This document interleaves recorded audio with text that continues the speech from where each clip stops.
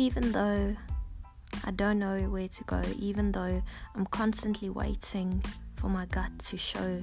me where to look, as if pointing to my life book, even though I sometimes fog up my own inner mirror because of sadness,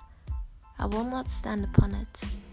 I will not make uncertainty my pedestal, for this I know for certain, that there are certain things that bring me to life,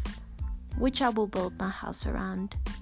I will seek the treasures found within a sound mind, my sound mind,